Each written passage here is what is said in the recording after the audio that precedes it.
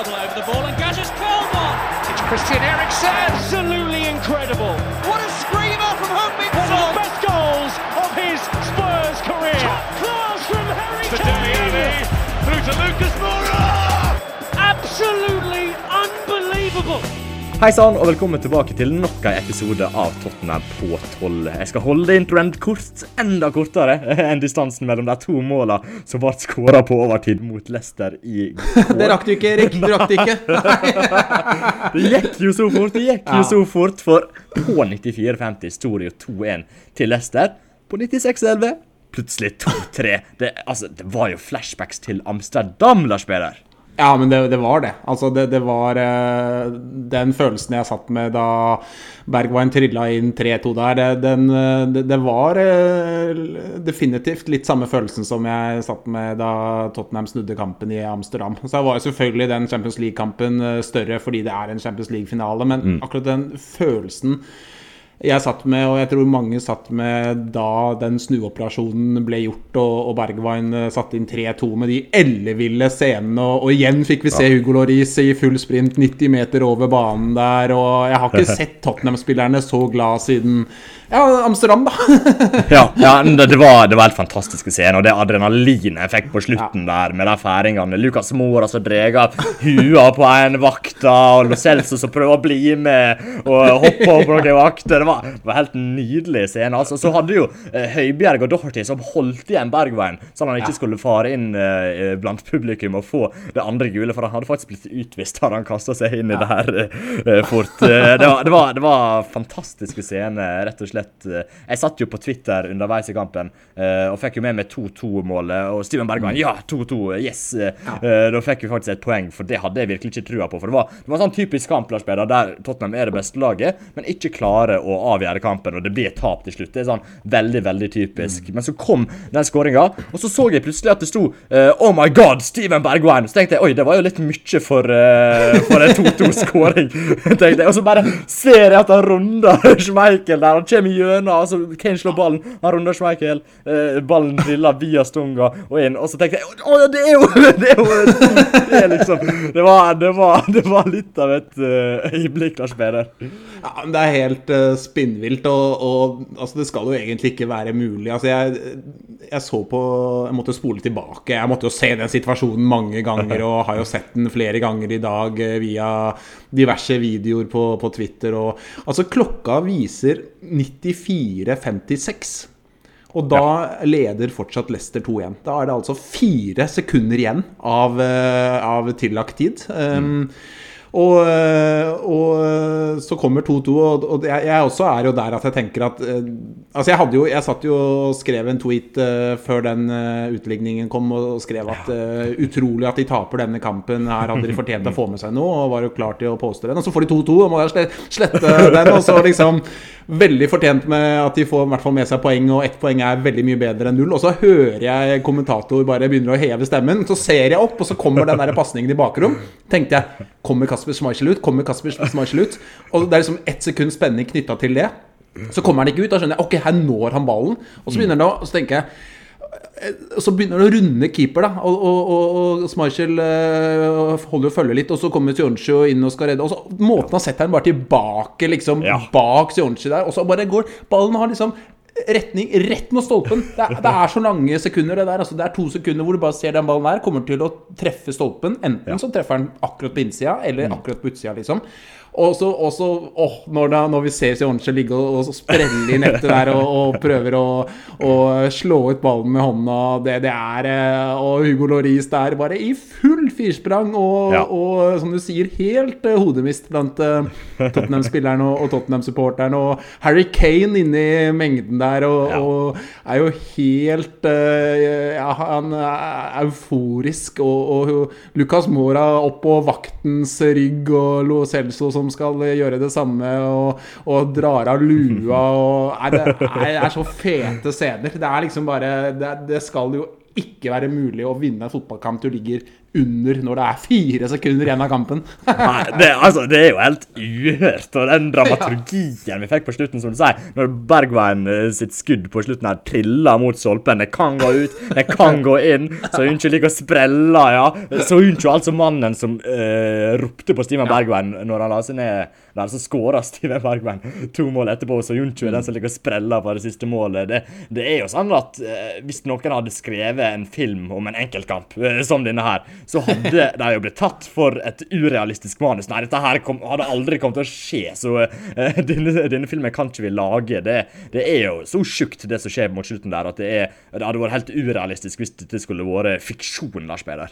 Ja, jeg får sånn flashback til disse Boeing-bladene, som jeg leste der. Det var også noen sånne elleville snuoperasjoner, og jeg tenkte, det der jo ikke sannsynlig, men dette her den hadde jo sklidd rett inn i et Boeing-blad, den dramaturgien fra i går, Erik. Det var helt fantastisk, og det jo en sånn seier som det 3 poeng da, og det får du jo ved å slå Watford 1-0 også, liksom, men det føles som det betyr så mye mer da. Altså det føles som noen seire betyr mer enn 3 poeng, og når vi ser hva den seieren og det seiersmålet betydde for Tottenham-spillerne i går, og så tror jeg at vi skal ikke undervurdere det der mentale som dette, altså forskjellen da, på å tape den kampen, altså Tottenham noen sekunder unna, hvis den avslutningen til Bergwijn ikke hadde gått inn og keeper hadde reddet Holten for eksempel, og så hadde det blitt en 5-meter, så hadde kampen vært ferdig mest sannsynlig, for da var tilleggstida ute. Så forskjellen på å få med seg, altså å tape den kampen i går, og det hadde vært et forferdelig surt tap og et fryktelig ufortjent tap, og det å faktisk vinne, altså det handler om veldig mye mer enn 3 poeng, det jeg helt overbevist om, og jeg tror at å få noen sånne seire, jeg tror det kan utløse noe og bety mye for det som skal skje fremover og sånn. Ja, definitivt. En sånn type seier så mye mer verdifull enn en 3-0-seier hjemme mot Norwich. Ja. Liksom det. Begge deler bare 3 poeng. Bare. Isolert sett det bare det, men likevel den effekten det kan ha på laget, og den trua det gir innad i laget, det å få med seg sånne seier, det å klare å komme tilbake der, det gir en helt uvurderlig verdi som en ikke klarer å kvantifisere med tall i det hele tatt. Men det var litt artig med disse tweetsa da, Lars Peder, for jeg ble satt og hadde en tweet klar til å gå ut etter kampslutt med at dette her går mer på uflaksdelen enn udyktigheten, for den var jo egentlig god, men sånn det, og det et slag i topp 4-kampen, og så kommer dette greiene på slutten her. Det helt fantastisk. Vi må snakke litt om mentaliteten også, Lars Peder, for vi ser det. De jakta 2-2-skåringer, naturligvis, som alle lag ville gjort når de ligger under. Klart det. Men når Steven Bergwijn dunker den inn der, etter at Doherty klart å få brystet sitt på den og dette bort til han, så går både Steven Bergwijn og Harry Kane rett mot ballen. Begge to målrettet mot ballen som ligger i mål bak Kasper Schmeichel for å få den tilbake til midtsirkelen, så han kan starte igjen. Det ikke snakk om å feire noe lenge og ta til takke med uavgjorten da, rett og slett, selv om det så lite tid igjen. De går rett tilbake, og de får betalt for det.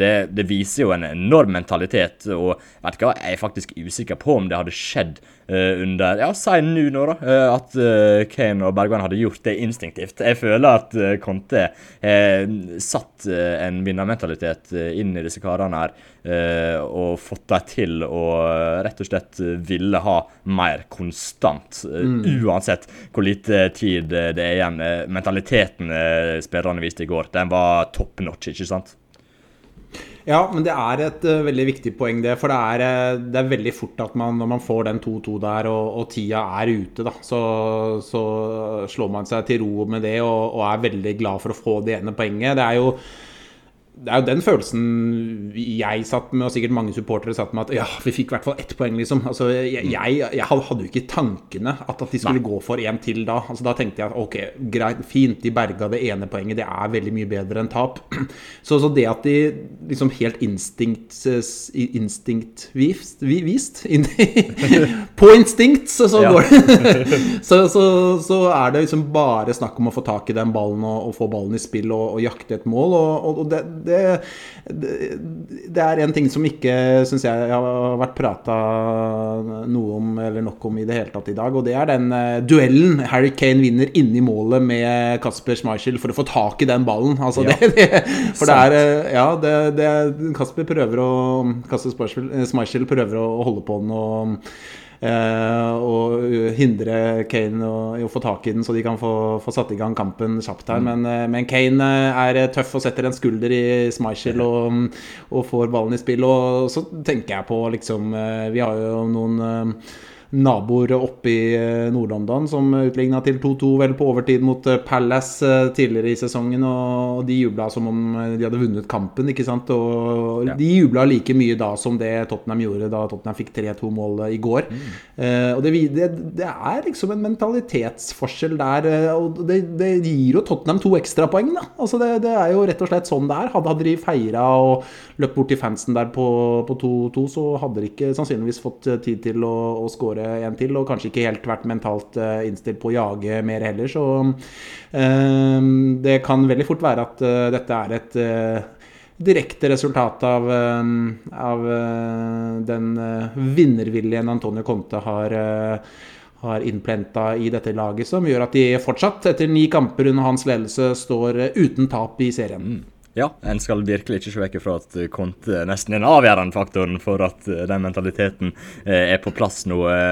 Men vi må prate litt om underliggende tall og skuddstatistikk og alt det her, Lars Peder, for ofte tenker jeg sånn at når lag får med seg noen mål på overtid, I hvert fall en god del ganger, så det sånn, ja, det et ran, det andre laget fortjente å vinne og lede lenge og alt det der, og så klarer det andre laget å få scoring på overtid som gjør at resultatet endrer seg, men det var jo på ingen måte et ran så langt ifra som du kan få det, for den skapte enormt med sjanser. Det kanskje den beste sjanseskapingskampen jeg har sett fra Tottenham nesten. Det var ganske drøyt, altså, for det endte opp med en XG på 4,9.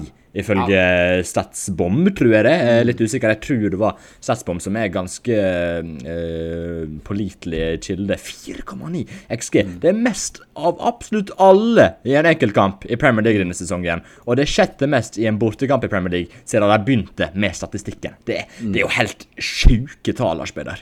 Ja, det helt vilt. Altså, så må vi huske på at disse XG-tallene ofte ganske nøkterne. Jeg føler at de legger seg ikke for høyt I hvert fall, så når du havner på 4,9 på den du så, jeg har sett noe 4,6, men det I hvert fall mellom 4,5 og 5 da, og det helt ekstremt, det faktisk helt vanvittig høyt.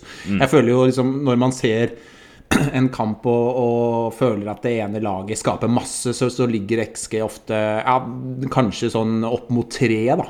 Men også når du langt over 4 og nærmer deg 5 I XG, det faktisk helt ekstremt. Jeg så, det var en kamp, jeg tror det var en kamp City vant masse for ikke, altså tidligere I sesongen, og de bøtta inn mål, og da hadde de XG på sånn under 3 liksom I den kampen der. Så når du havner på så, som du sier, høyeste denne sesongen og sjette høyeste I bortekamp I Premier League, og hvis du ser på Tottenham da, under Conte, så har de jo, altså de XG-tallene jo, de jo totalt forandret I forhold til hva vi så under Nuno. På 10 kamper før Conte kom, så hadde Tottenham 10,6 XG. På de 9 kampene Conte har hatt dem, så har de 21,18 XG. Så de har mer enn doblet på faktisk en kamp mindre. Og I tillegg så XG mot også de har også sunket drastisk. De var 16,25 på de 10 kampene før Conte og 8,22 på de 9 kampene under Conte. Så det en enorm forandring. Det er oppsiktsvekkende, for det akkurat samme spillergruppa. Så det helt vanvittig. Ja, det viser jo hvor mye en manager har å si. Han kan forandre absolutt alt uten signeringer. Så håper jo det kommer noen signeringer også, men likevel det viser hvor viktig det er å ha rett mann i trenerstolen. Og jeg kommer ikke over de XG-tallene, for de er jo helt sinnssyke. Og det er ikke sånn de spiller mot, ja, så er Norwich på hjemmebane. Det er Leicester på bortebane. Ja, greit nok et svekket Leicester som hadde mange spillere ute, men likevel, det laget de stilte, det er godt nok til å havne på rundt 10. plass, og kanskje over det også. Så det er langt ifra noen kasteball de møtte i går, så de tallene er bare helt ekstreme. Men hvis vi skal ta denne prestasjonen litt i kontekst med de andre kampene under Conte i Tottenham, hvor høyt rangerer du den, Lars Peder, hvis du skal sammenligne med alle kampene til Conte i Tottenham hittil? Hvor høyt ligger denne prestasjonen for din del, Lars Peder? Veldig høyt, vil jeg si. Altså, jeg synes de leverer en veldig god kamp. Som du sier, et redusert Leicester, men det er ikke sånn at de stiller ikke med et rent B-lag i går. De har flere spillere ut på der som har spilt veldig mye, men så mangler de en del også. Men uavhengig av det, så synes jeg Tottenham leverer en veldig god kamp. De skaper enormt mye. Ikke sånn dønn solid bakover, synes jeg. Jeg synes vi ser litt svakhetene bakover, og slipper til Leicester noen ganger der som jeg mener er litt unødvendig. Og men spesielt offensivt så synes jeg det er mye bra, og også liksom spesielt da, med tanke på at jeg synes fortsatt det er noen sånne åpenbare huller i dette laget her, og det gjør egentlig den prestasjonen enda sterkere, synes jeg. Fordi at hvis vi ser på for eksempel, vi skal sikkert litt inn på det, men for eksempel hvis vi ser på bidragene på høyre siden ved Emerson Royal i første omgang, så er jo de egentlig totalt fraværende. Så det er noen sånne huller der som gjør at det er ikke noe sånn komplett, veldig godt Tottenham-lag over hele linja. Det er spillere som leverer som ikke er gode nok, synes jeg nå da, som Emerson, og det gjør bare prestasjonen enda bedre, at de likevel klarer å skape så vanvittig mye. Og Kane skal vi også helt sikkert inne på senere, men det å se han fra, jeg vil si fra sin aller beste side. Altså, det er sånn at hvis han hadde levert denne kampen her for 3-4 år siden, helt sånn prime Kane-time, og levert en kamp som dette, så ville vi tenkt selv da at dette her var en meget god kamp av Kane, så det var kult å se. Ja, det var veldig, veldig kult. Jeg har denne prestasjonen på topp 2, at med Liverpool-kampen, faktisk. Det er liksom de to som står frem. For min del, jo mye på grunn av at det har vært vanskeligere motstand enn i mange andre kamper, men jeg synes de prestasjonene har vært veldig, veldig bra. En skapt veldig bra med sjanser i de to kampene, og vi skal komme inn om enkeltspillere etter hvert, Lars Peder, men fellesnevneren for de to kampene, den 2-2-kampen mot Liverpool og 3-2-seieren nå mot Leicester, er at den brukte en 3-5-2-formasjon. Conte har jo foretrukket en 3-4-3-variant, må vi kunne si, i de fleste Premier League-kampene i alle fall, men han har brukt 3-5-2-varianten et par ganger, og jeg synes den har fungert nesten optimalt. Hva tenker du, Lars Peder? 3-5-2 veien å gå sammenlignet med en 3-4-3? Ja, jeg synes det. Jeg synes Tottenham er best i 3-5-2. Jeg synes altså han kjører Skip og Højbjerg litt fremskutt i går, og det synes jeg de fikser veldig bra, begge to.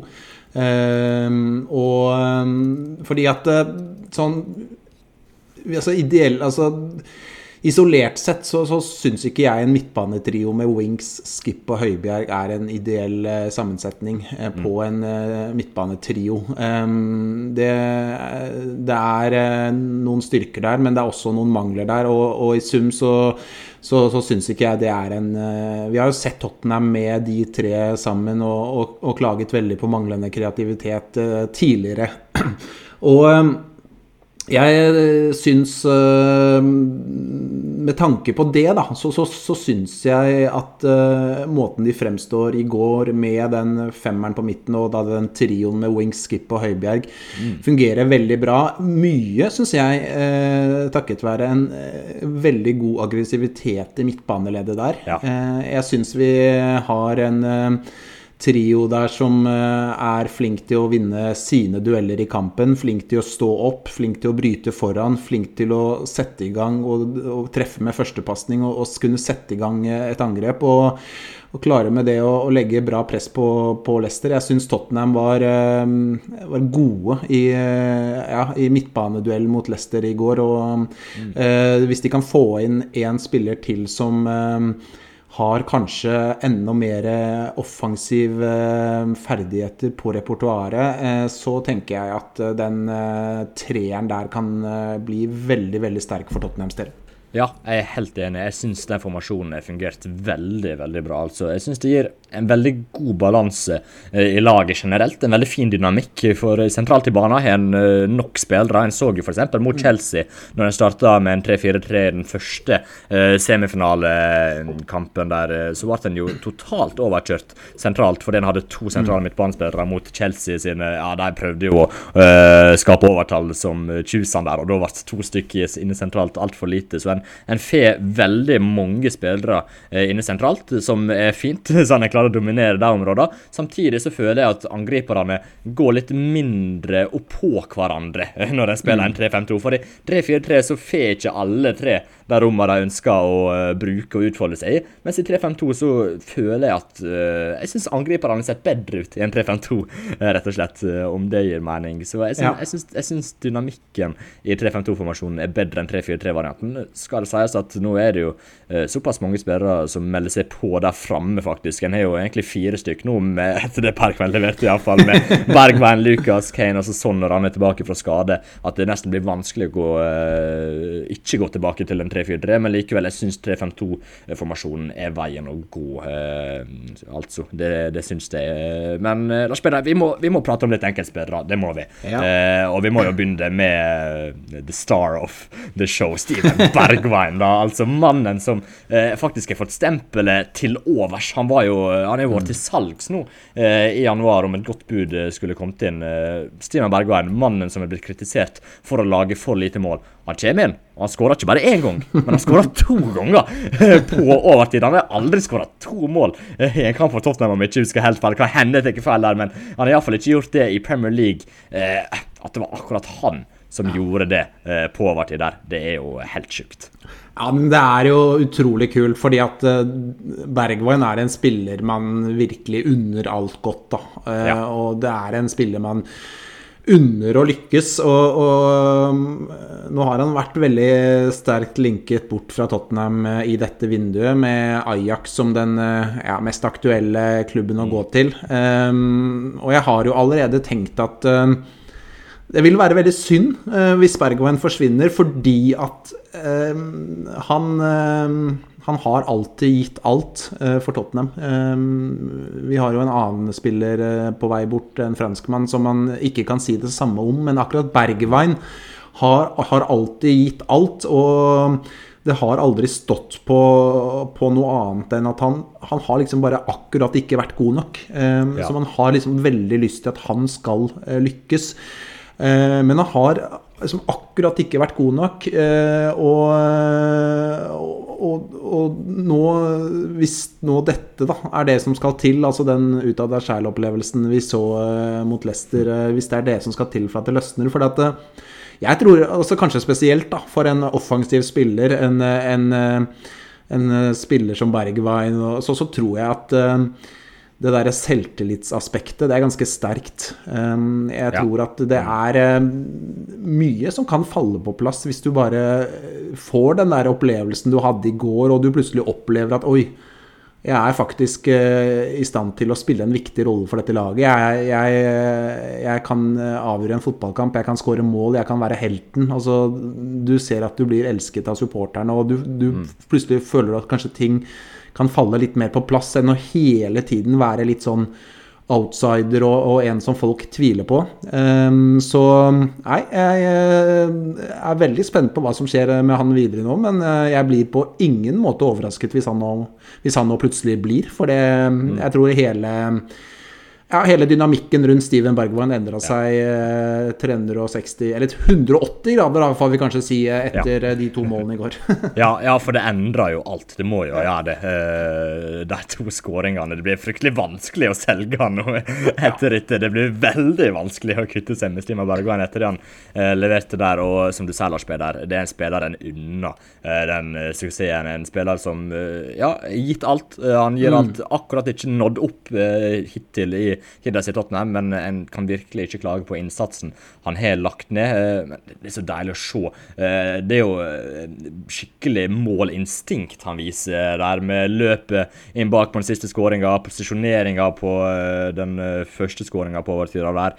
Det er rett og slett klasse av Steven Bergwijn, og det er jo egentlig det som er vårt problem til Bergwijn. Han har vært veldig nølende tidligere når han har vært i offensive situasjoner der han enten kan prøve å gå forbi en mann eller prøve seg på et skudd. Da har han ofte vendt tilbake, spilt på det trygge og ikke prøvd helt, men nå viste han rett og slett skikkelig killerinstinkt som vi av og til har sett fra Bergwijn, men ikke nærhet av ofte nok. Vi har sett det mot Manchester City i debuten, vi så det mot Manchester United den første kampen etter lockdown da han skåret der. Det er liksom de enkelte øyeblikker vi har sett at han har fått til, og han er liksom mistet den trangen til å nøle da, nesten, og det fikk han virkelig fram her. Han viste et skikkelig killerinstinkt som vi sjelden har sett av han, og hvis han klarer å bygge videre på det, så blir det veldig, veldig spennende. Ja, det gjør det, og jeg bare tenker fortsatt på det stolpetreffet hans mot Liverpool da, forrige sesong. Hvis den hadde sneket seg inn, hvordan det kanskje kunne endre ting, ikke sant, for hans del. Jeg tror egentlig han bare har trengt kanskje en sånn kamp som i går, det å oppleve at han spiller en veldig, veldig viktig rolle og avgjør en fotballkamp, og det som skjedde i går var jo liksom ikke bare å avgjøre en kamp, men altså han snur jo hele kampen i løpet av 1 minutt. Altså det er jo den ultimate måten for en fotballspiller, og altså du kan liksom ikke oppleve noe bedre enn det Bergwijn opplevde i går, og Bergwijn, altså du har jo vært veldig positiv til han, og jeg har vært mer tvilende, men altså, det er ingen tvil om at Bergwijn har ferdigheter og kvaliteter som dette Tottenham-laget kan trenge, hvis han nå kan levere på et litt høyere, litt jevnere nivå enn det han har klart, og hvis han kanskje også begynner å produsere målpoeng jevnlig også, som en spiller i hans posisjon er avhengig av å gjøre, tross alt, så er jo Steven Bergwijn en spiller Tottenham har nytte av og bruk for, det er det jo ingen tvil om. Altså, det er jo ikke veldig mange spillere med hans kvaliteter og som han som spiller i den klubben der nå, så hvis jeg tror at vi skal ikke undervurdere det mentale aspektet, og det kan godt hende at dette kan være starten på noe mer fra Bergwijn. Det er i hvert fall ingenting som hadde vært bedre enn det, for jeg unner som sagt han alt godt i Tottenham, tror jeg. Ja, det hadde vært veldig, veldig kjekt hvis en kan få han i gang nå, at han begynner å levere og spille litt mer regelmessig enn han har gjort. Det hadde vært skikkelig fint. Du nevnte Harry Kane i sted, Lars Peder. Vi må snakke litt om han også, for det var jo en sånn klassisk Kane på sitt beste performance, dette her virkelig. 1 mål, 1 assist, 10 skudd, 1,77 XG, rett og slett veldig involvert i alt som skjedde fremover på banen. Som jeg sa, dette her var Kane tilbake på sitt beste, Lars Peder. Ja, men det er Kane på sitt aller, aller beste. Det er det beste jeg har sett av Kane på veldig lenge, og i går så ser vi jo egentlig alle sider ved han som vi ønsker å se på en fotballbane. Vi ser både avslutteren, han skårer jo et kjempefint mål der, vi ser tilretteleggeren, jobber hardt, viktig i duellspill, altså eneste han hadde jo egentlig fortjent å få flere mål i går, synes jeg, men han får det ene, og det er jo en kjempeskåring. Det er en vanvittig bra skåring, det han gjør hele veien der helt strålende måten han drar vekk stopperen og setter den i lengste der, og utrolig bra. Jeg synes han gjør en kanonkamp, og som jeg sa i starten her, at hadde han gjort denne kampen sånn i, ja, la oss si 17-18-sesongen, 18-19-sesongen, eller 16, altså når han var på sin aller beste da, da hadde vi jo tenkt at dette var en kanonkamp. Så dette var ikke bra bare for å være Kane i en sesong som har vært under par i Franse. Dette var bra for å være han på sitt beste. Og det var helt rått å se. Det var så kult, og det viser jo bare hvor viktig han er. Og nå, han er jo på gang, for han har jo virkelig hatt en stigning etter at Conte kom. Han har virkelig det, og det er så godt å se han ta mange skudd igjen. For når Kane skyter mye, da har han Kane på sitt aller beste. Altså. Det er akkurat der han skal være. Ja, greit, han bommer på en god del av skudda. Og i gårsdagens kamp, hvis han hadde hatt vært litt mer klinisk foran mål der, som han jo er vært i tidligere sesonger, så hadde han jo skåret flere mål.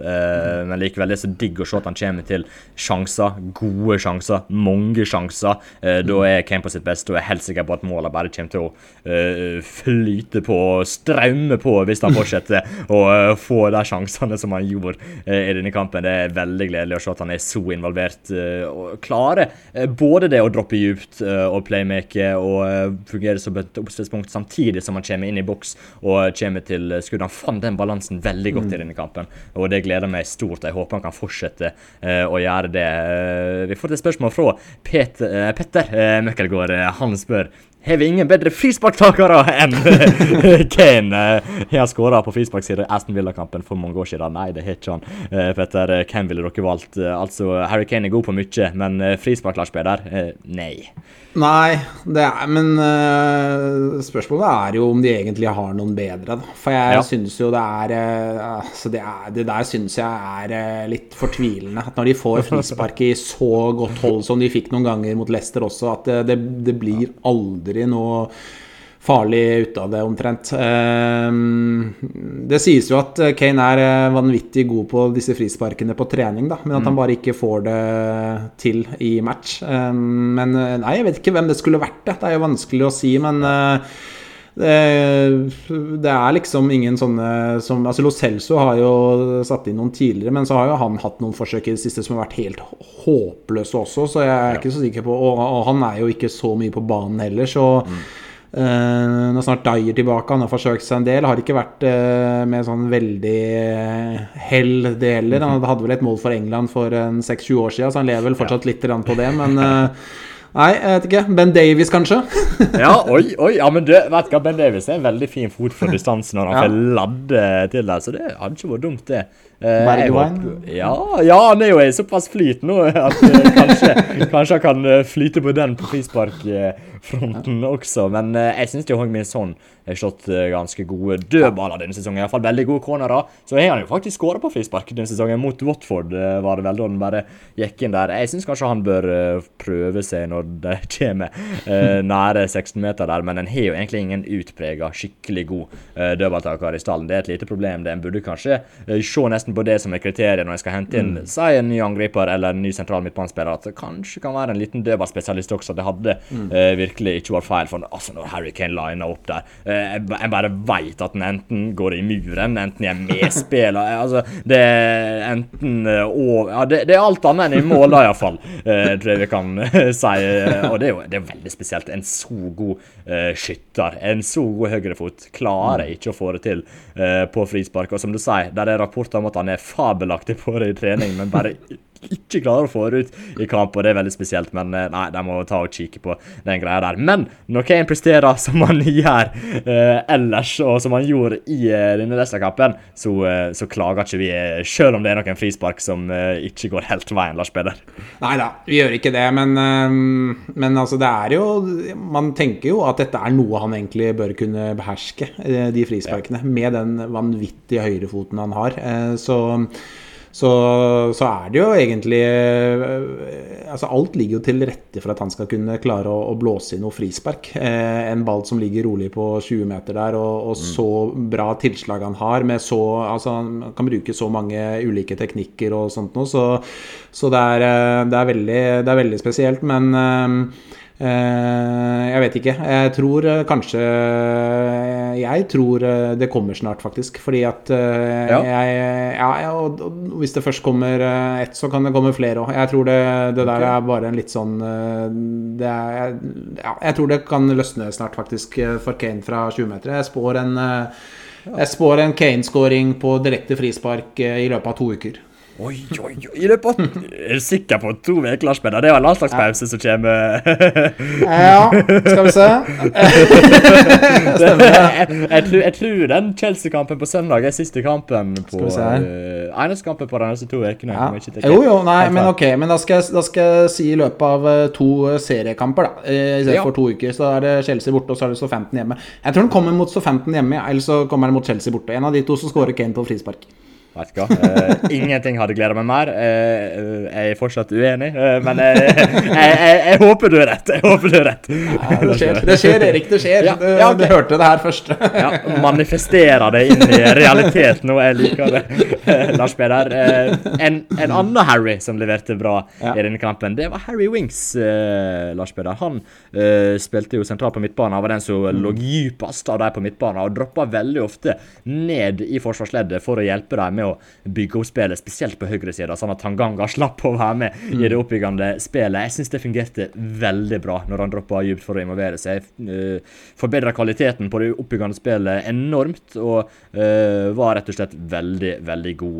Winks, han fortsetter virkelig renessansen sin under kontaen. Ja, det var en ny god kamp av Winks, og han har egentlig litt som ventet, for dette har vi snakket om egentlig fra tidlig etter at Conte kom, at han kunne fort være en av de spillerne som fikk seg et løft med ny manager og Conte ved roret.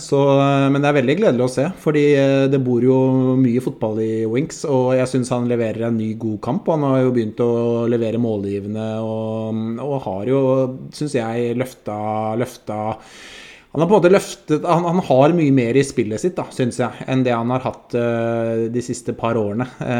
Jeg synes vi ser sider ved han nå, han er mer fremoverrettet når han kan, og ser faktisk etter muligheter for å slå en gjennombruddspassning oftere. Så jeg synes han spiller på et større register enn det jeg synes han gjorde under Nuno og Mourinho egentlig. Da synes jeg det ble veldig mye på kryss og tvers og bakover. Nesten litt sånn umotivert, synes jeg. Men det vi ser nå synes jeg en ganske annen spiller enn det vi så da. Og så det veldig interessant og helt riktig det du sier, at han droppet ofte dypt i frispillingsfasen og tillot da Tanganga å ligge tidvis veldig høyt og bredt. Og det var litt sånn både litt interessant og nesten litt rart å se på, fordi Tanganga gikk jo da veldig høyt og bredt og tok nesten plassen til Emerson Royal.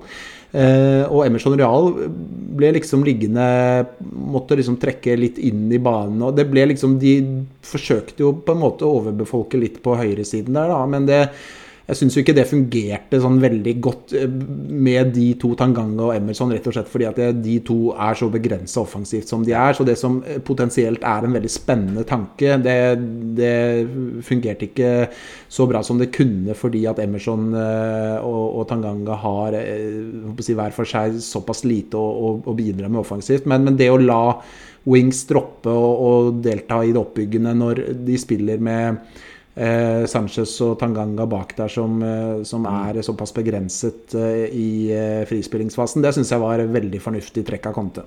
Ja, det var veldig lurt altså, for det var et problem når de 3 startet der bak, spesielt den Tanganga, Sanchez og Emerson, de ute til høyre, om jeg kan si det sånn, hvis en teller med Sanchez der som spiller i midten, så det vært problematisk når en prøvde å spille seg ut og bygge opp spill bakfra på den siden. Det liksom stoppet litt opp der, og en sliter med å virkelig komme seg forbi hvis laget har satt inn press mot den siden, men det løste rett og slett Antonio Conte veldig, veldig godt med god coaching og fornuftig coaching ved å sette Winks ned der, for da slapp jo Tanganga å komme så mye på ballen, mens jeg fikk en veldig god ballspiller i Harry Winks på ballen.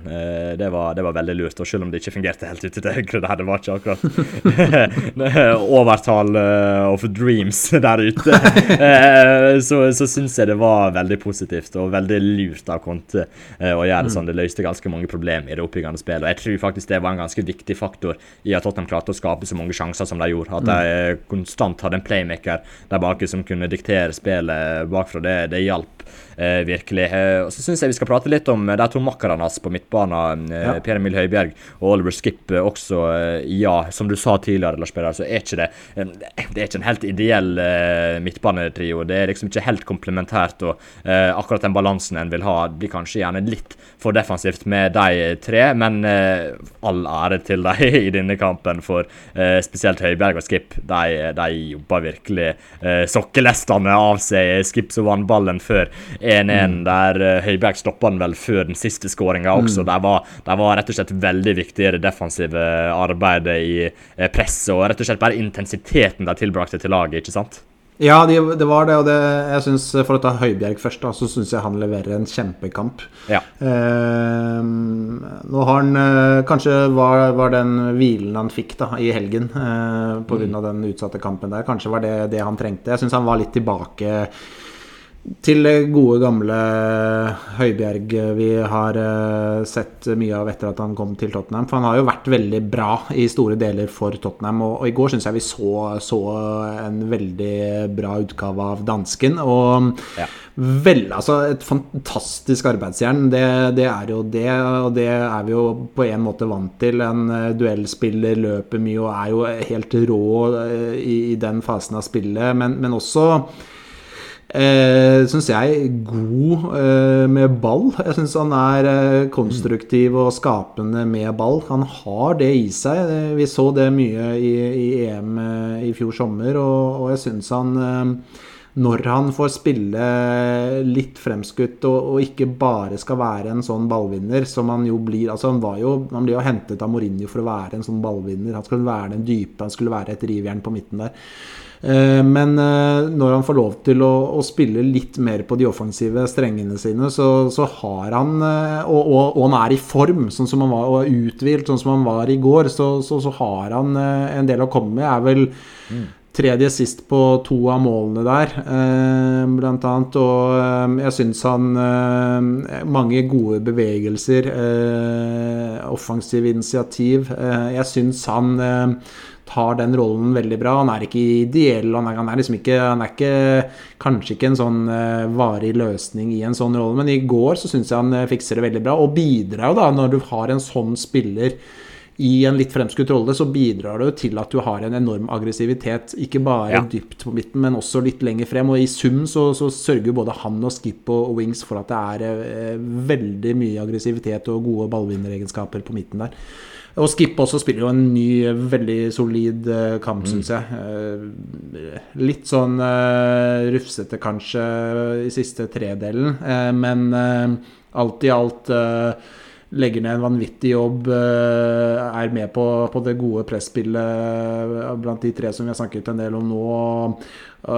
Hurtig, han kan drive forbi motstander med ball i beina, så vi et eksempel på vel helt mot slutten i første omgang der, og jeg synes han leverer en ny god kamp. Alt i alt en veldig god kamp av den trioen på midten. Ja, absolutt, og vet du hva, Skipp sin fart når han skal ta igjen spillere og skal takle der, den er helt ekstrem, altså. Den er så nyttig å ha på midtbanen der, når en plutselig får brudd imot seg. Skipp, han springer opp hvem som helst, det er ganske drøyt, altså, uansett om du Adama Traoré har han kanskje ikke tatt igjen, men alle andre teker Skipp igjen, når de har ballen i beina, han er ikke ballen i beina, og han kan få opp farta der. Han er ekstremt rask, og det hjelper Tottenham veldig, veldig mye, og jeg synes de fant balansen veldig bra på midtbanen denne kampen, både Højbjerg og Skipp og Wings, også selv om det på papiret ikke ser ut som det er midtbane som skal fungere optimalt, så var det akkurat i denne kampen, for med måten Tottenham lå på det, presset liksom ikke veldig høyt, men lå ikke veldig lavt heller, så lå det liksom sånn i en slags midblokk, som det heter, og Skipp og Højbjerg var veldig gode til hver gang gang Leicester prøvde å sy seg gjennom sentralt, eller ikke hver gang kanskje, men veldig ofte når Leicester prøvde å spille inn sentralt og komme seg forbi midtbaneleddet, så var de veldig gode til å være kvikke og bare snappe opp baller og starte kontringer etter det. De var skikkelig gode i akkurat den rollen der. Og så, som du sa, Lars Peder, de tilførte en enorm intensitet i presset offensivt helt framme. For det var ofte at Kane og Lucas lå der framme og presset, så fikk de med seg enten Skip eller Højbjerg, som hjalp dem med å presse de 3 stopperne til Leicester. Og nei, de la ned en skikkelig god innsats i denne kampen som var uvurderlig, rett og slett. Og det var gledelig å se at alle de 3 på midtbanen leverte en veldig god kamp. Vi må snakke litt om høyre wingbacken også, før vi gir oss med enkeltspillere for Emerson. En svak kamp nok en gang på høyre wingbacken. I første omgangen det klart svakeste leddet, i alle fall offensivt, spør du meg. Matt Doherty kommer inn til pause, og spiller faktisk rimelig bra. Eller? Ja, altså han får jo mye skryt for den omgangen mot Leicester der. Jeg klarer ikke å ta helt av. Altså, hva skal jeg si? Det er jo noe av det beste Doherty har gjort i Tottenham. Det synes jeg. Men så har han jo levert fryktelig mange svake kamper også. Jeg synes absolutt han kommer ganske bra fra det, men jeg synes ikke det var sånn der, wow, dette var sykt bra. Altså det var bra for å være Doherty da, tenker jeg. Men han er jo han skal jo ha skryt. Han skal ha sin skryt for en del av det han gjør. Han har jo flere offensive bidrag, og det er klart at han er jo mye bedre når han spiller på høyre siden enn på venstre siden. Og det tror jeg at skal han spille, så får han spille på høyre siden, for jeg synes han virker mye mer komfortabel på høyre siden enn på venstre siden. På venstre siden blir han helt fisk på land.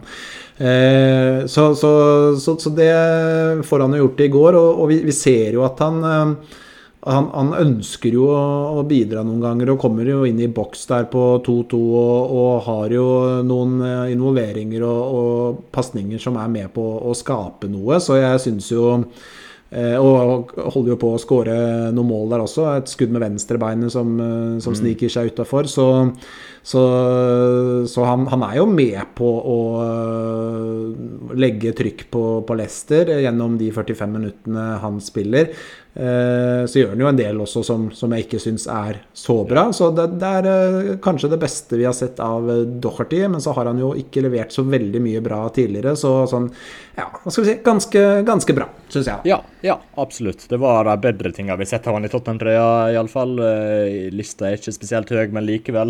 Det var jo det, synes mange av passningene hans tidlig i andre gangen der var veldig svake når han skulle prøve å finne med spillere, men så tilførte han jo en slags offensiv kraft der fremme som Emerson ikke gjorde, og vi så det på 2-2-målet, hvor involvert han var med å krige den frem til Bergheim på et vis, der han var involvert, altså det skal han ha. Han la ned en innsats, og selv om han fortsatt ikke er god nok på ingen som helst måte, så var det en hederlig innsats, og det skal vi berømme han for.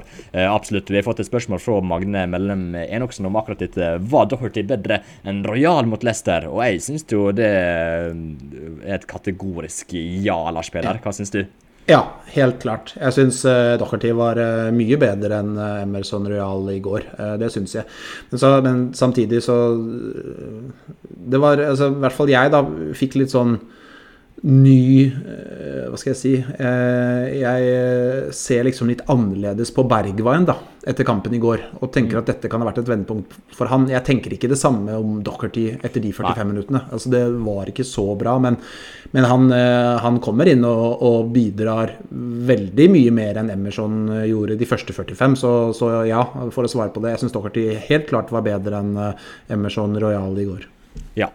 Absolutt. Nei, har du noe mer du vil ta opp fra Leicester-kampen før vi beveger oss over til litt andre ting, Lars Peder? Nei, ikke annet enn at det skal bli interessant å følge med på laguttak, valg av formasjon fremover fra Conte, fordi at Vi har snakket om det, at vi synes Tottenham fungerer best i 3-5-2. Samtidig så har de Bergwijn som i fyr og flamme i går, Lucas, de har Hong-Min Son. Det spillere som på en måte legger litt til rette for at 3-4-3 kanskje kan være en formasjon som passer best da. Mange spillere som kanskje trives best i 3-4-3. Så det å veie opp for Conte, kanskje hvis han da egentlig tenker at 3-5-2 hans foretrukne posisjon, opp mot liksom det å få benyttet spillere som Son og Bergwijn og Lucas og den gjengen der som kanskje trives best i 3-4-3. Det skal bli spennende å se hvordan han løser akkurat den biten da. Ja, absolutt, og vi skal komme innom den Chelsea-kampen litt senere, hvor vi skal prate litt om formasjon og sånt. Før vi snakker om Chelsea på søndag, så har vi litt diverse ting vi må ta opp, litt rykte og litt sånt, for det jo veldig sterke rykte. Det jo nesten bekreftelser om at Hugo Lloris har signert en ny kontrakt med Tottenham, Lars Peder. Dette har vi maset om ganske så lenge nå, så det virkelig deilig å se at det virker å komme på plass, ikke sant? Ja, det jo nesten som man tenker at det den viktigste signaturen de kunne få på plass i januar, faktisk. Fordi at Tottenham har en keeper som så bra, og som har vært så god nå over lang tid, at hvis de nå skulle mistet han til sommeren og måtte ut og finne en erstatter, så sannsynligheten veldig, veldig stor på at de hadde havnet på en som ikke like god som det Hugo Lloris tror jeg da. Så det veldig gledelig hvis han nå signerer. Det har vært sterke rapporter om det nå i dag på torsdag. Ennå ikke bekreftet, men veldig sterke rapporter. Vi kan jo håpe at det kanskje skjer i morgen, fredag, offisielt. Og det rett og slett veldig gode nyheter for Tottenham. Ja, absolutt. Det skulle egentlig bare mangle. Så lenge Lloris hadde lyst til det, så skulle det i hvert fall bare mangle fra klubbens side, og det helt nydelig, for han holder fortsatt nivået. En skikkelig god skuddstopper som grei på de andre områdene også. En ja, det skal godt gjøres å finne noen som bedre i markedet nå, som kan gå inn og steppe inn og prestere på akkurat samme nivå. Så det helt rett at han gjør det. Og nei, jeg gleder meg til å se Lloris spille enda mer i Tottenham-trøya. Det egentlig det og si om det, Lars Peder. Ja, altså han jo, og så han jo, han har vært der lenge, han en kontinuitetsbærer, og du ser jo, altså jeg tror han kjempeviktig i garderobe og utenfor banen også. Han stiller krav, og han elsker Tottenham, og jeg tror ikke vi skal undervurdere den rollen han spiller også utenfor de 90 minuttene kampene spilles, så jeg tror det vil være veldig positivt på alle mulige måter å ha med Hugo Boss videre. Ja, absolutt. Hugo Boss der, altså den veldig fin. Det jo egentlig nesten den eneste keeperen jeg husker skikkelig godt fra tiden min som Tottenham-fan. Altså, jeg var jo 12 år når han signerte, så det jo deilig å se at han ser ut til å bli værende i klubben. Han må jo få seg en testimonial, det vel 10 år, så den magiske grensen der, den tar han i sommer, og så blir han forhåpentligvis med lenger. Så nei, det rett og slett veldig, veldig gledelig. Det kom litt andre rykte i kveld, også Lars Peder, når det kommer til Tanguy Ndombele.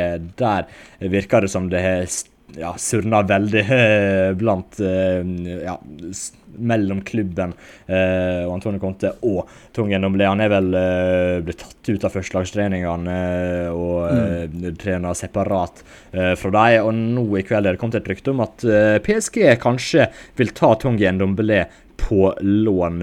Tror du og syns du det hadde vært en fornuftig låneovergang? Jeg tenker det må være en perfekt avtale for alle parter. Både for Tottenham, Ndombele og PSG. Ndombele virker jo å være ute i kulda nå i Tottenham. Har ikke vært i troppen etter det famøse byttet, som vi husker godt. Og det virker jo som at det vanskelig for Ndombele å finne en vei tilbake igjen i Tottenham nå. Det ser ut til at det isfront, og han trener ikke med lag, så det ser ut som at det vil være fornuftig for Ndombele å finne seg en ny klubb. Og så det jo dagens fotball sånn at det ofte så ender man på å låne. Det er veldig mye mer låneavtaler nå enn det var for bare noen få år siden. Og et lån til PSG, jeg tenker at det må være perfekt. Han kan komme tilbake til Frankrike, en liga han har vist at han behersker godt. Jeg tror han vil elske å spille for PSG. Han kjenner Pochettino. Det var jo Pochettino som hentet en Ndombele til Tottenham. Han kan sikkert gjøre en veldig god halv sesong der utover vinteren og våren. Tottenham frigjør en veldig stor lønning. Så kan det jo hende at han leverer så bra at PSG får lyst til å hente han permanent i sommer, og at verdien hans da kan øke i takt med en stigende utvikling. Jeg tenker dette her helt perfekt, men jeg mener oppriktig at hvis de lar en Ndombele gå, og nå på en måte sier at han ikke en del av oss lenger, så må de få inn en midtbanespiller. De kan ikke gå med Skip, Højbjerg, Winks og Lo Celso. Det de fire som på en måte ligger best an lengst fremme i løypa. De kan ikke gå med bare de fire en halv sesong. Det mener jeg for tynt. Ja, enig i det. Det må komme inn noen på den sentrale midtbanen hvis Tongi Ndombele stikker, men som du sier, Lars Peder, og jeg helt enig, dette virker veldig fornuftig, rett og slett for alle sine parter. Tottenham har jo lyst til å få opp markedsverdien altså prøve å få solgt han på et vis, og han kommer til å gjøre seg mer attraktiv i PSG, eller mulighetene for å gjøre seg mer attraktiv større i PSG enn i Tottenham, i hvert fall med den situasjonen som har utviklet seg nå, der han ikke engang trener med første laget, så kan det i hvert fall ikke bli verre i PSG enn det i Tottenham nå for sin del, så jeg ser på det som utelukkende positivt. Det rett og slett og bra for alle parter. PSG for en spiller som kanskje kan bidra. Tongi Ndombele for en større sjanse til å spille 90 minutter, og nei, det virker fornuftig. Han fer tilbake til den ligaen han herjet i 2018-19-sesongen, så nei, jeg synes dette bør skje, rett og slett, og håper det skjer også. Det virker som sagt veldig fornuftig. Det var noen rykter om Leandro Paredes den andre veien, faktisk, Lars Peder. Så det også kommet til noen rapporter om at han ikke har lyst også, men det synes jeg veldig dumt, for Paredes hadde virkelig passet godt inn som en typisk sekser i denne kontemaskina, for han en ekstremt god passningsspiller, og han hadde vært, jeg har jo snakket om den metronomen på en sentral midtbane, han hadde vært den metronomen hvis han hadde fått tak i han. Virker litt usannsynlig at det skjer noe, men likevel linken var der, og jeg synes det hadde vært fabelaktig signering hvis jeg hadde fått han inn, og som du sa i stad, Lars Peder, en bør jo få inn en mann til hvis Tongi Ndombele stikker fra klubben. Ja, det mener jeg helt opplagt at de må, fordi at når vi snakker om at 3-5-2 kanskje den formasjonen som vil passe Tottenham best, så det sånn egentlig med en Ndombele, tenker jeg da, som på midten. Ikke den Ndombele vi ser nå, men med en Ndombele-type, altså en spiller med offensiv kreativitet, gjennombruddskraft i passningsspill, altså, så det mangler jo litt sånn type for at den femmeren, eller den treeren på midten der da, skal være optimal. Og det litt derfor vi sier at kampen mot Leicester, den var så bra, og midtbanen var så bra på tross av, jeg håper å si nesten da, at det var Skip og Højbjerg og Winks som spilte der, for det ikke en ideell sammensetning egentlig, og vi kan kanskje ikke forvente at de tre skal levere så bra uke inn og uke ut som det de gjorde mot Leicester, så jeg mener helt klart at de må få inn en midtbanespiller. Vi har snakket litt om det tidligere, at det å få inn en sånn god gammeldags klassisk tier, en sånn playmaker-type, det ikke sikkert det løsningen, og de det egentlig færre og færre av også, men det å I hvert fall få inn en toveisspiller som kan bidra mye fremover også, det kan være veien å gå, fordi at jeg mener at de må ha inn en litt annen type enn det de har nå da, hvis en Ndombele drar. Definitivt. Det bør de få på plass. Jeg holder fortsatt angriperposisjonen blir jo litt mindre prekær hvis Steven Bergwijn plutselig skal begynne å levere sånn som han gjør, men likevel holder høyre wingback og angriper over sentral midtbane på den prioriterte lista akkurat nå, men det er klart at de bør få en sentral midtbanespiller så fort som mulig inn der. Det hadde vært gledelig. Siste ting før vi skal snakke litt om Chelsea-kampen. Puskás Award, det som kårer det beste målet som blir skåret i løpet av året. Der fikk vi et lite tilbakeblikk til Nordland-derbyet i mars i fjor var det vel, endte med 2-1-tap på Lamela utvisning, men før han ble utvist så diska han jo opp med noe ganske ekstraordinært til å spille. Ja, altså det er jo kult at Tottenham vinner den Puskás-prisen 2 år på rad da. Jeg vil jo si at det er litt gjevt. Det er definitivt plass i troféskapet til 2 Puskás-priser, så den setter de lengst frem i hylla, vil jeg tro. Det var jo en ikonisk scoring. Det er jo en sånn scoring du ser trykka rundt på t-skjorter og gensere, og alle skjønner jo, alle som følger litt med på engelsk fotball skjønner jo med en gang hvilken scoring det er snakk om når du ser det der, den tegningen av Lamela hvor beina krysser hverandre og ballen som går mellom 2 bein der. Fantastisk utført. Jeg tror hadde jeg prøvd på det der, så hadde jeg sparket meg selv i bakhellen og vært ute i 6 uker. Så det er utrolig kult. Og så er det moro da at altså den scoringen til Son da, som vant året før, og den scoringen til Lamela, det er jo nesten 2 mål som er så forskjellige som du kan få dem da. Ja. Altså det går nesten ikke an å få 2 så forskjellige scoringer, men de blir likevel da kåret til Puskás årets mål 2 år etter hverandre der, og det viser jo bare at fine mål, det kan være så mangt. Men hvilke mål setter du høyest da, Erik, av de 2 scoringene der? Det er vanskelig, for du sier det jo, de er jo såpass forskjellige også, men jeg vil jo si at Lamela sitt er mer unikt, det vil jeg si, men altså det å springe fra nesten egen 16 meter og score er jo ganske skyld. Nei, jeg klarer ikke å skille deg, Lars Peder, jeg synes det er nesten umulig, og når du beskriver hvordan du ville gjort det, hvis du skal prøve det på den Rabona, Lars Peder, det er ikke sånn, de fleste klarer jo en Rabona, men det å finne på å gjøre det i en sånn kamp, i en sånn situasjon der han blir presset inn i Arsenal sin 16 meter, og det står mange spillere foran deg, det å finne på å gjøre det, i det hele tatt, å få det til også, det er jo spinnvilt, så jeg må nesten gå for den ned, Lars Peder.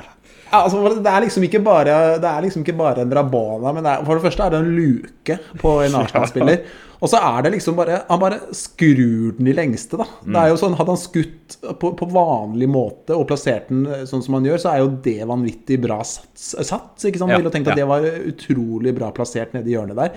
Skrur den liksom ned i lengste. Så gjør han da det med en Rabona i et Nord-London-derby mellom beina på, så det er jo liksom, det kan, og en ting er å stå og gjøre dette her liksom på Løkka en lørdag formiddag liksom, og klare å treffe greit og sånn, men du gjør det liksom i match, og det er masse folk rundt deg, og det er liksom Nord-London-derby, og det føles jo litt sånn, altså sånn fortjener jo på en måte at hans mål er det beste, fordi han legger ned en sånn vanvittig stor jobb der, han løper jo 70 meter i full spurt, så liksom det er jo den innsatsen i sånn der er jo, det føles litt sånn dårlig gjort å si at nei, den var ikke den beste liksom, fordi Lamela er jo bare ett spark på ballen, men de er så vidt forskjellige, men sånn rent sånn ikonisk, et bilde du kunne hengt opp på veggen, så er jo kanskje Lamela sin enda mer, unik da, som du sier. Ja, den er rett og slett ikke vanskeligere, men den er mer unik, ja. Det skjer liksom ikke så ofte. Det er jo nesten kun Lamela som gjør Rabonnas rundt om i Europa. Vi husker det målet, jeg husker ikke hvem det var mot, men det var i hvert fall i Europaligaen i 2014-2013 der, at han Rabonna den i målet. Han har gjort det 2 ganger, altså. Det er liksom, Angel Di Maria driver jo med noen Rabonnas av og til, Ricardo Quaresma har vel hatt noen, Dimitri Payet av og til, men det er veldig få spillere som gjør Rabonnas rundt om, og det å score 2 ganger, og det å gjøre det i Nord-London-derbyet, samtidig som han tenker luka på spillere og skrur den bort til lengste, det er så vilt så du fer det, Lars Peder. Ja, det det, men jeg tror jo han gjør dette her mye som et resultat av at han så enfota som han da. Ja. Og det satt jeg og tenkte litt på under kampen i går også, fordi Lo Celso også, argentinsk, vanvittig enfota venstrebeint. Tenker jeg på Messi som argentinsk bruker jo, altså, og jeg føler det en sånn, og så var det en argentinsk spiller til, nå husker jeg ikke hvem det var, som også venstrefota og fryktelig enbeint. Hvem var det jeg tenkte på da? Nå kommer jeg ikke på i farta hvem det var. Jeg føler det sånn argentinsk greie det, å være så, hvis du venstrebeint argentiner, så du venstrebeint argentiner, liksom. Da det stort sett det du får til. Så jeg lurer på om det noe sånn her at han egentlig synes det lettere å ta Rabona enn å skulle driste seg til å bruke høyrefoten.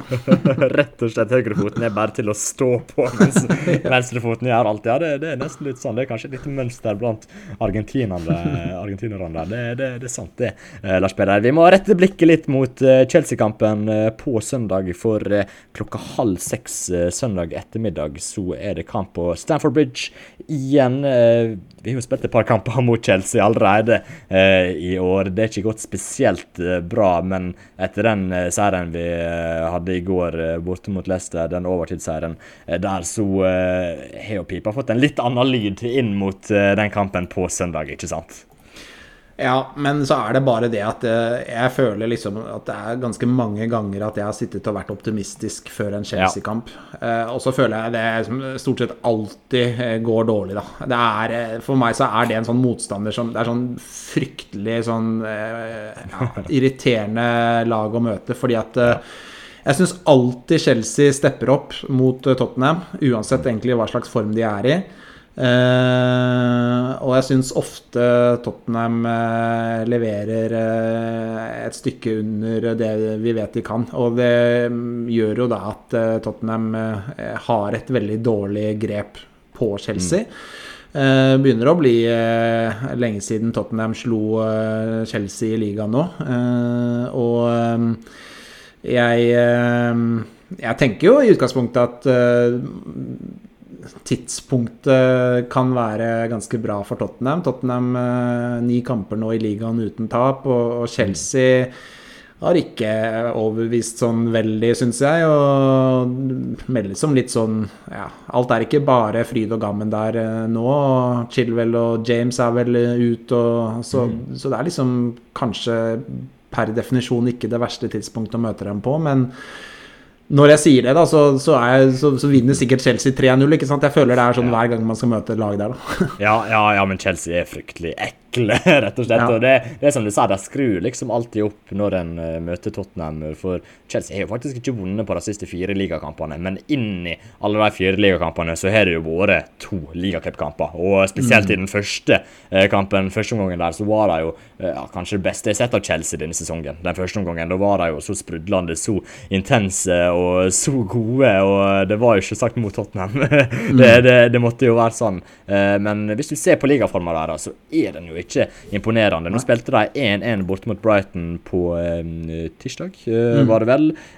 Tappte 1-0 mot Man City i helga som var. Så her en 2-2 mot Liverpool og en 1-1 mot Brighton, og siste seier kom borte mot Aston Villa på Boxing Day, og det jo nesten en måned siden, faktisk. Så ligaformer der jo ikke spesielt bra, og ja, vi ser jo oppover på tabellen, Lars Peder, vi jo det, og Tottenham, de står med 36 poeng og 19 spilte kamper. Chelsea står med 44 poeng, altså 8 poeng mer enn Tottenham, med 23 kamper spilt, altså 4 kamper mer spilt. Så hvis Tottenham vinner 3 av 4 hengekamper, så det jo forbi Chelsea, Lars Peder. Ja, men det helt sykt. Vi sa jo dette på fleip før jul, at vi drev og sjekket kampprogrammet til Chelsea, og begynte å liksom å se oppover dit. Men saken jo at ja, du sier det jo, Tottenham har jo nå 8 poeng opp til Chelsea, og så har de 4 kamper til gode. Og hvis Tottenham nå skulle klare det utrolige å slå Chelsea på søndag, så jo Tottenham 5 poeng bak med 4 kamper til gode. Det er ganske spinnvilt faktisk. Så, og Chelsea, 1 seier på de siste 7 ligakampene. Spilt 5 uavgjorte og tapt igjen, men de avgir mye poeng. Altså, jeg følte jo i starten av sesongen at City, Liverpool og Chelsea var et sånn trehodet troll. Det var umulig å skille dem, og helt åpent følte jeg da på hvem som kom til å vinne ligaen. Nå det jo, synes jeg, altså City har stukket veldig fra og fremstår for meg som det beste laget, og så føler jeg Liverpool bak der, og så synes jeg det et gap ned til Chelsea. Så hvis Tottenham nå skulle klare å bygge videre på det vi har sett, de har 9 strake kamper nå uten tap, kanskje de kan få inn et par viktige brikker nå siste uka av overgangsvinduet, kanskje klare å ta poeng da, i hvert fall mot Chelsea, så jo plutselig ikke så det ikke noe umulighet å kunne klare å være i nærheten av Chelsea når sesongen over, fordi Chelsea har ikke vært fantastisk gode de siste par månedene. Nei, det ikke det. Altså, jeg skal ikke bli for optimistisk og miste hodet totalt, men likevel, den tredjeplassen genuint mulig, sånn som tabellen ser ut nå. Virkelig, altså. En trenger liksom ikke å vinne absolutt alt av hengekamper heller. En må jo vinne de fleste, men likevel en har råd til å tape her og der også. Hvis Chelsea fortsetter i den formen de har vist i det siste, så kan det se ut som det ikke bare blir race om fjerdeplassen, men både tredje- og fjerdeplassen, faktisk. For hvis du ser litt på de underliggende talene til Chelsea i de siste ligakampene, så tror jeg faktisk de har minst XG i alle de 4 kampene. Altså de har skapt dårligst kvalitet på sjanser i alle de 4 kampene. Nå motstanden var god. 2 ganger Brighton, ikke lett, selv om de skal være bedre enn Brighton, og Liverpool og Man City, det skal sies. Men likevel, Chelsea virker å være på en nedadgående kurve, og Tottenham definitivt på en oppadgående. Og nei, vet du hva, jeg skal ikke bli for carried away, men likevel jeg synes racet om Champions League-spill ser veldig, veldig fint ut for Tottenham for øyeblikk, Lars Peder. Ja, det gjør det. Altså, jeg også jo der at altså, jeg tror ikke, og jeg forventer ikke at Tottenham skal ta igjen Chelsea. Fordi jeg mener fortsatt at Chelsea et bedre lag enn Tottenham. Hvis du ser på den stallen de har og det potensialet som ligger der, så tror jeg Chelsea kommer til å bite veldig bra fra seg fremover, men jeg tenker jo sånn i utgangspunktet at Chelsea jo et lag som det egentlig, hvis vi ser på hva Chelsea har levert den siste tiden, så skal det jo egentlig ikke Chelsea være et lag det umulig å ta poeng fra på søndag. Altså skulle de dratt til Anfield da, så hadde jeg jo følt at det hadde vært en langt tøffere oppgave.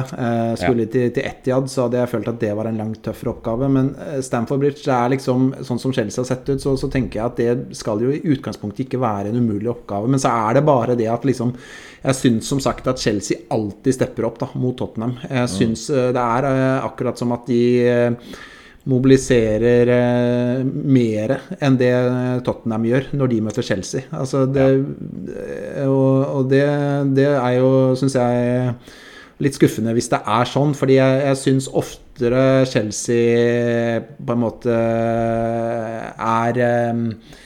jeg synes oftere Chelsea over pari eller, enn det, altså mot Tottenham, enn det Tottenham mot Chelsea.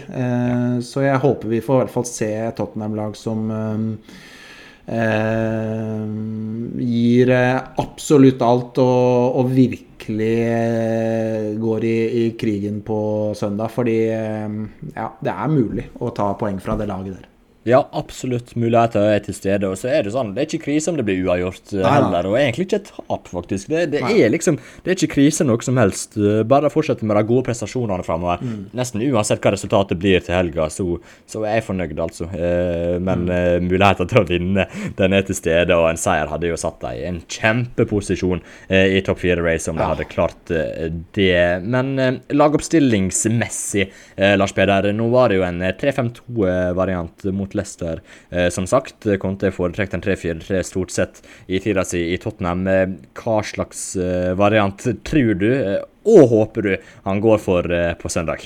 Jeg håper han går for 3-5-2, og gjerne med den samme trioen på midten som vi så mot Leicester. For jeg tror mye av nøkkelen mot Chelsea blir å vinne midtbanen, overbefolke litt sentralt, og så det mener jeg at de står mye bedre rustet til det med de tre vi så mot Leicester enn de vil være hvis de for eksempel går med Højbjerg og Skip da, eller Højbjerg og Wings, for det jeg synes vi veldig ofte har sett i en del matcher med en duo som vi da får i 3-4-3, at de to sentrale blir veldig dype, så selv om de kan vinne en del ball, så får ikke Tottenham etablert så mye eget spill, for det blir for få spillpunkter sentralt fremover i banen. Det blir for store avstander. Enten så blir det da vanskelig å finne Kane og på en måte få spilt opp han og kunne flytte folk litt etter, eller så må Kane droppe veldig dypt, og da blir det plutselig veldig få spillere. Altså, hvem skal være en trussel da, annet enn Lucas Moura da? Så jeg tror for balansen i laget, for å vinne midtbanen, for å ha flere spillpunkter, for å kunne ha litt eget spill, det du avhengig av, så tror jeg, det du avhengig av mot et lag som Chelsea, så tror jeg definitivt at 3-5-2 med, egentlig den samme midtbanetrioen det beste, og så jeg litt spent på hvordan han, jeg blir ikke så overrasket egentlig om han kanskje går for Matt Doherty faktisk fra start. Jeg synes han var såpass mye bedre enn Emerson Royal at det kan veldig fort være at han gjør det matchen her.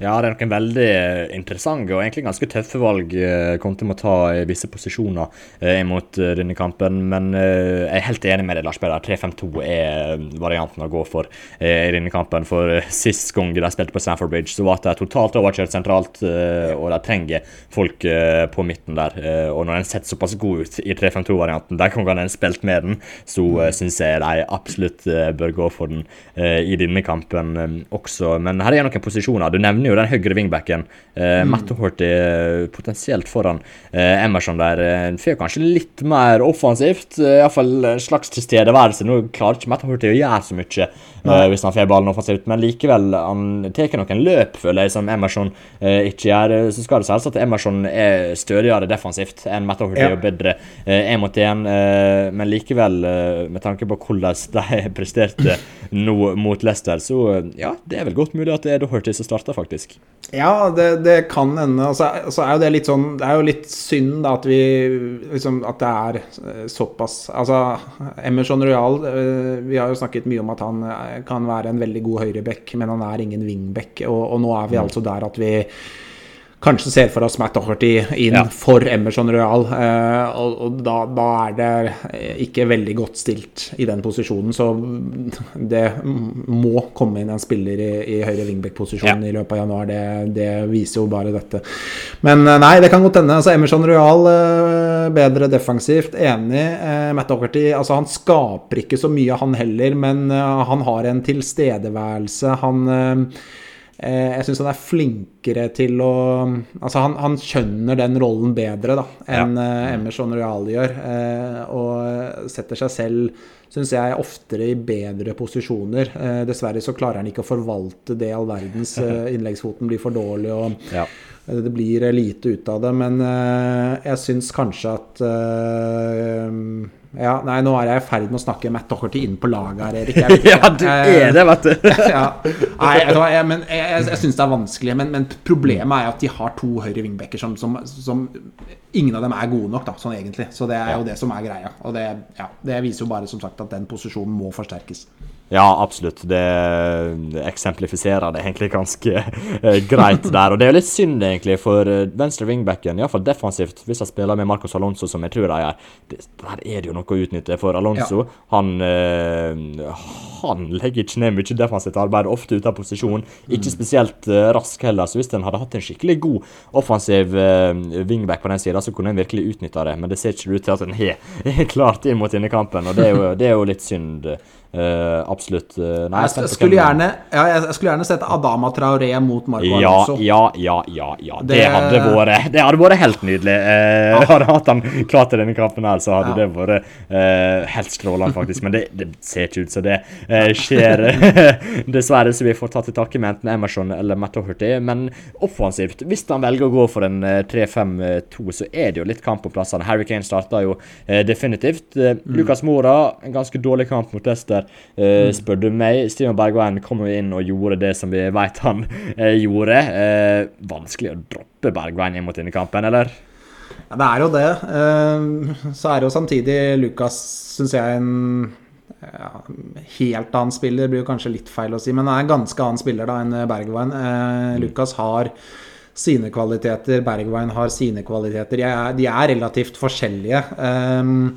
Så det klart, jeg ser jo at det en del egenskaper i spillet til Lucas som det kan være bruk for i en kamp som dette. Evnen til å drifte med ball i beina, forsere, føre ball i stort tempo i 20-30 meter, skape ubalanse på egen hånd. For vi må jo forvente i utgangspunktet at dette en kamp der Tottenham, altså vi håper jo at de skal klare å etablere en del eget spill, men vi vil vel kanskje ikke bli så overrasket hvis Chelsea har mest ball og har mer banespill enn det Tottenham, så å ha en spiller som kan skape litt ubalanse på egen hånd som det Lucas kan, det kan være nyttig, men samtidig så det vanskelig å sette ut Bergwijn da, etter den forestillingen han viste mot Leicester, og det liksom dette som som jeg var inne på i stad også, det dette som blir dilemma for Conte da, om man skal nå gå for den formasjonen som fungerte veldig godt mot Leicester, eller om man skal velge vi må jo si en formspiller da, i Bergwijn etter det han viste i går. Så kanskje han går for Bergwijn og Kane på topp, hvem vet? Nei, det skal bli veldig interessant å se det uttaket, fordi å vrake Bergwijn nå, den tøff, synes jeg altså. Ja, absolutt, og jeg synes ikke han skal vrake Bergwijn nå heller, for nå har han fått liksom den boosten han trengte da, for å få karriere sin, i hvert fall Tottenham-karriere sin, litt på rett kjøl igjen, og da skal han få lov til å bygge videre på det, synes jeg. Så Bergwijn må starte her. Han må starte her, spør du meg, Lars Peder. Han bare må det, og så jeg frykter kanskje at det gjør at Conte går for en 3-4-3. Jeg håper ikke han gjør det, altså sånn han får plass til både Lucas og Bergwijn at med Kane. Det kan jo fungere, hvem vet, men jeg tror absolutt 3-5-2-formasjonen hadde vært optimal, og jeg håper Bergwijn starter med Kane. Ikke noe mot Lucas, altså, for han har vært veldig god under Conte, men det en gang Bergwijn skal få lov til å få noen kamper på rad, så det jo nå. Altså, ja, det det, og så vi også på den 3-2-gålen da, det jo en Kane-Son-scoring egentlig. Ja. Og sånn sett så jo Bergwijn en spiller som tetter hullet etter Son mye mer enn det noen andre spillere kan gjøre. Og med Kane da, som var så mye involvert mot Leicester, også i den. Altså han var veldig flink til å beskytte ball, vende opp, han var en god playmaker da, rett og slett, og så flere ganger etter muligheten for å spille gjennom. Det har han jo i mye større grad med Bergwijn virrende rundt seg enn Lucas. Lucas jo ikke så flink til å gjøre de løpene som det sånn og som det jeg tror kanskje Bergwijn potensielt kan være da. Så Bergwijn jo en type som kan ta den der sånn-rollen, tror jeg. Så det også jo et interessant aspekt at kanskje kan det være vært et forsøk å forsøke Bergwijn sammen med Kane som en sånn slags duo. Så hvis jeg skulle valgt og tatt ut det laget, så tror jeg ville definitivt gått for en 3-5-2. Ja. Jeg mener at det ikke verdt å spille 3-4-3 for å få plass til både Lucas og Bergwijn. Det mener jeg fordi at vi har sett tidligere hvor dårlig det har fungert med 3-4-3. Så jeg ville definitivt beholdt en 3-5-2, og så ville jeg kanskje rett og slett bare kjørt inn Bergwijn og Kane på topp og satt Lucas ut, faktisk. Ja, Jeg er helt enig.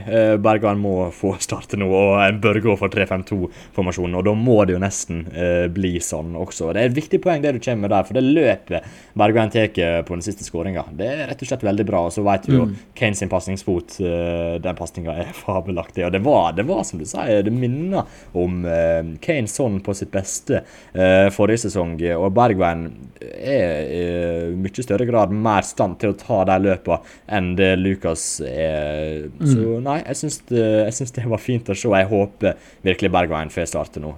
Det håper jeg virkelig. Det har han gjort seg fortjent til også. Det er nå han skal få lov til å få sjansen i alle fall til å bygge videre på det han leverte mot Leicester etter min mening. Men predictions til kampen på søndag før vi gir oss, Lars Peder. Vi har jo pratet lenge som vanlig. Det var jo mye å ta opp i dag også, men før vi gir oss aldri så liten resultatprediction i forkant av Chelsea-oppgjøret på søndag.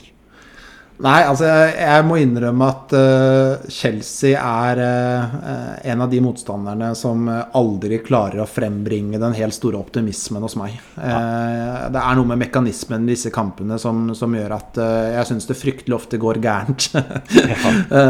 Og nå tenker vi at dette er kanskje et fint tidspunkt å møte dem på, men jeg blir liksom ikke forundret om den samme. Jeg skulle veldig gjerne nå vært optimist og liksom sagt, jeg tror Tottenham vinner 2-1 og sånt nå, men jeg skal være dønn ærlig og bare legge alt av hjertet og alt sammen, så tror jeg tror Chelsea vinner 2-0. Altså, magefølelsen sier at Chelsea tar dette med et par mål. Ja, ikke sant. Det er typisk, og det er realistisk, og nesten litt naturalistisk av det, Lars Peder, men jeg skjønner det godt, for det går som regel ikke veien. I alle fall ikke på Stamford Bridge, og jeg er litt i samme gate, men jeg får være litt mer optimist, og jeg går for en 1-1, Lars Peder, en uavgjort. Jeg klarer liksom ikke å spå en seier på Stamford Bridge når en har vunnet der en gang i løpet av 30 år eller noe sånt. Det blir litt vanskelig, men at jeg kan klare å få med seg en uavgjort, det håper jeg på. Ja, jeg tror kanskje at det kan skje. Ja da, altså de kan, hvis de har en veldig, veldig god dag, men da er de nødt til å møte opp da. Altså de er nødt til å det må bety minst like mye for Tottenham som det de gjør for Chelsea. De kan ikke la Chelsea gå inn i enda et oppgjør mot Tottenham med en sterkere vilje enn det Spurs viser, for det har vi sett, synes jeg, for ofte.